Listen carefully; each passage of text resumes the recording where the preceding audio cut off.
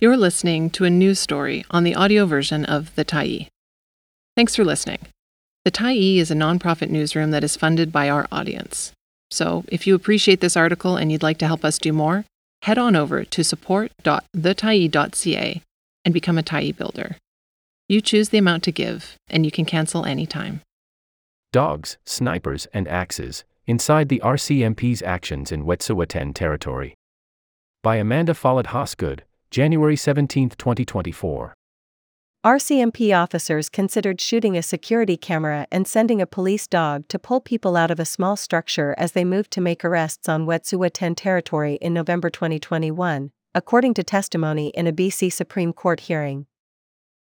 The force also used lethal force overwatch, snipers armed with rifles, during the high-profile enforcement, according to officers with a specialized RCMP response team meant to resolve high-risk situations. The revelations came as RCMP witnesses began testifying at a hearing on the November 19, 2021, police response to Indigenous land defenders who had occupied two small structures along the Coastal GasLink pipeline route. The hearing follows Justice Michael Taman's verdict, Friday, that there is sufficient evidence to convict 3 people charged during the raid with criminal contempt of court. Immediately following the decision, Taman moved to consider an application to dismiss the charges based on police conduct during the arrests. The defendants say they experienced widespread charter violations stemming from police misconduct and disproportionate and excessive use of force, according to a statement issued by members of the Gidimt'en clan. Among those arrested inside a tiny house located next to the pipeline route was Slato, who also goes by Molly Wickham. A prominent figure in the Wet'suwet'en First Nations' years-long opposition to the project, Slato was arrested along with Shaylin Sampson, who is Gixon, and several others, including 2 journalists. One of the journalists, Amber Bracken, is now suing the RCMP over her arrest and detention. The BC RCMP's Community Industry Response Group, a unit formed in response to resource extraction conflicts, is also currently under investigation by Canada's police watchdog after allegations of widespread misconduct during arrests. The unit was formed in 2017.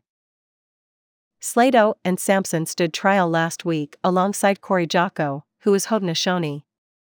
Jocko was occupying a second small structure located less than a kilometer down the pipeline route at a site where Coastal GasLink was preparing to drill under the Morris River. Known as Wet'suwet'en in the Wet'suwet'en language, the river has been central to the nation's concerns over pipeline construction through its traditional territory. Wet'suwet'en hereditary leadership first voiced opposition to pipelines more than a decade ago, before Coastal GasLink was proposed. Coastal GasLink has pointed to impact benefit agreements, signed with 5 of the nation's 6 band councils, as evidence of support for the project. 5 years ago, the BC Supreme Court granted Coastal GasLink an injunction that prohibits anyone from blocking access roads or work sites used for pipeline construction. Since then, the RCMP have arrested dozens of people in several highly publicized police raids to clear blockades on the Morris Forest Service Road, a main access route to the pipeline corridor through Wet'suwet'en territory. While Coastal GasLink has declined to pursue legal action against those arrested under its injunction, in 2022 the BC Prosecution Service announced it would lay criminal contempt charges against 19 people arrested during the 2-day police action on November 18 and 19, 2021. Some have since pleaded guilty. In November, 1 person was found not guilty in the first trial of the criminal contempt charges. To meet the threshold of criminal contempt, the Crown must prove that someone knew about a court order and deliberately defied it, degrading the court's authority. The RCMP's use of force in the arrests, which has included deploying officers in military-style uniforms, carrying assault rifles and using police dogs, has long been cause for concern for Wet'suwet'en hereditary leaders. The RCMP received criticism in 2019 following its first enforcement on Wet'suwet'en territory, after The Guardian reported that officers had used snipers prepared to use deadly force against those defying police. At the time, then Indigenous Services Minister Mark Miller called the news concerning and suggested the federal government would review the practice. But the force has continued to use snipers during arrests on Wet'suwet'en territory. In February 2020, the Thai observed what appeared to be officers armed with rifles dropped by helicopter onto a hillside overlooking the area where police arrested 7 people outside the Unisto Tien Healing Center. In a statement Tuesday, Amnesty International said it condemned the court's decision about the criminal contempt charges. Amnesty International's research found numerous violations of the rights of Wet'suwet'en land defenders and their supporters during the large-scale police raids, arrests, and detentions, said Ketty Nabiabandi, Secretary-General of Amnesty International Canada's English-speaking section.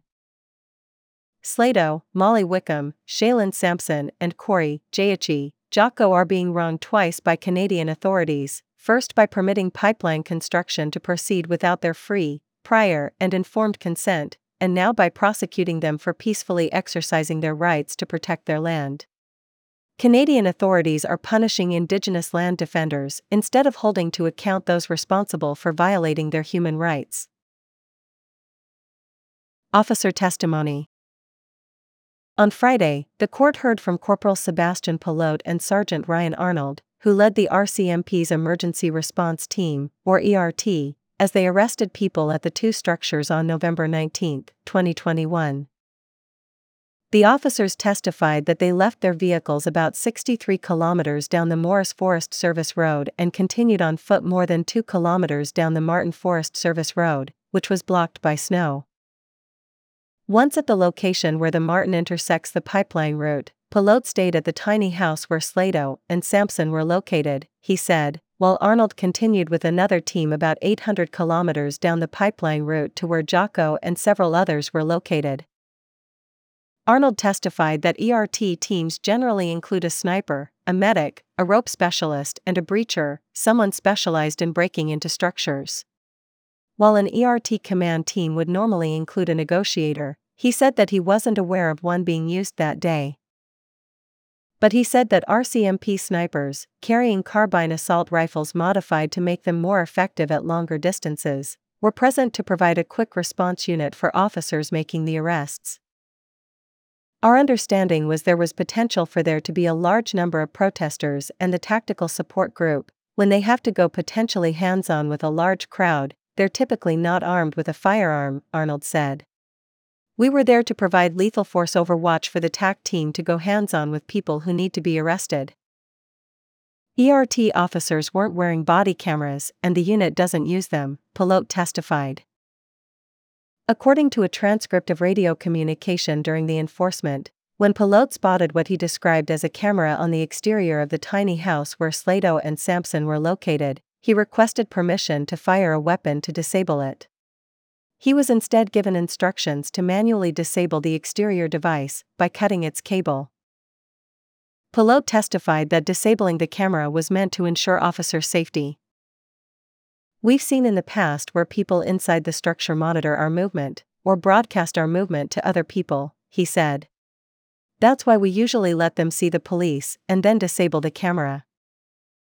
The officers discussed whether it was necessary to obtain a warrant to enter the cabins, but ultimately received instructions from command that the injunction was sufficient to make the arrests, according to radio communications shared with the court. While officers specializing in entering structures were on scene, the court heard that they did not carry proper breaching devices, such as chainsaws equipped with depth gauges. Instead, officers used heavy-duty axes, a sledgehammer, and a chainsaw they found lying near the buildings to break down the doors.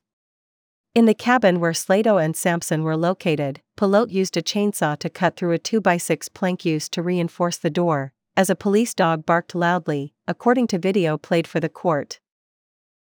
Once the door was breached, Pilote stood in the doorway, pointing a rifle with a flashlight in the ready position, which he testified meant a slightly lowered angle. He described the barking police dog as a tool to change a person's behavior or track anyone who runs away. The behavior you observed was people standing on the beds with their hands up, defense lawyer Quinn Candler said. What part of that behavior would you like modified, either by the weapon you were carrying or by the dog that was barking?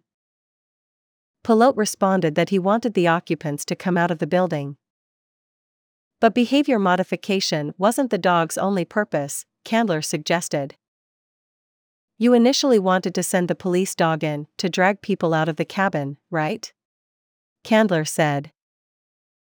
The attorney read from a transcript of radio communications between Pilote and command, in which the officer suggested sending the dog in. 6 occupants in cabin, 1 refusing to come out. So we're going to have to go in. We can use the dog or we can use people, Pilote said over the radio, to which someone replied that they'd prefer not to use the dog and asked for a recommendation. It's a fairly tight spot. Obviously, people will be less invasive, but it's not going to be pretty, Pilote responded. On the stand, Pilote testified that he was providing 2 options. Those in command ultimately chose the latter, and officers entered the tiny house and arrested people without incident. At the second cabin, where police used large axes to break down the door, Arnold testified that they found 4 people sitting as far from the door as they could have been with their hands up. The group was told they were under arrest and left the building when asked, he said. The hearing, which was expected to wrap up this week, is now expected to continue well beyond its currently scheduled dates. Remaining witnesses include 5 RCMP officers, in addition to Slato, Sampson, and Jocko. It sounds to me like there's no question we're going to need 1 more full week, Tamman said as testimony wrapped up Monday. It might end up being another 2 weeks.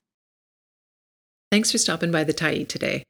Anytime you're in the mood to listen to important stories written well, we'll be here. And if you'd like to keep independent media going strong, head over to thetyee.ca and click on the Support Us button to pitch in.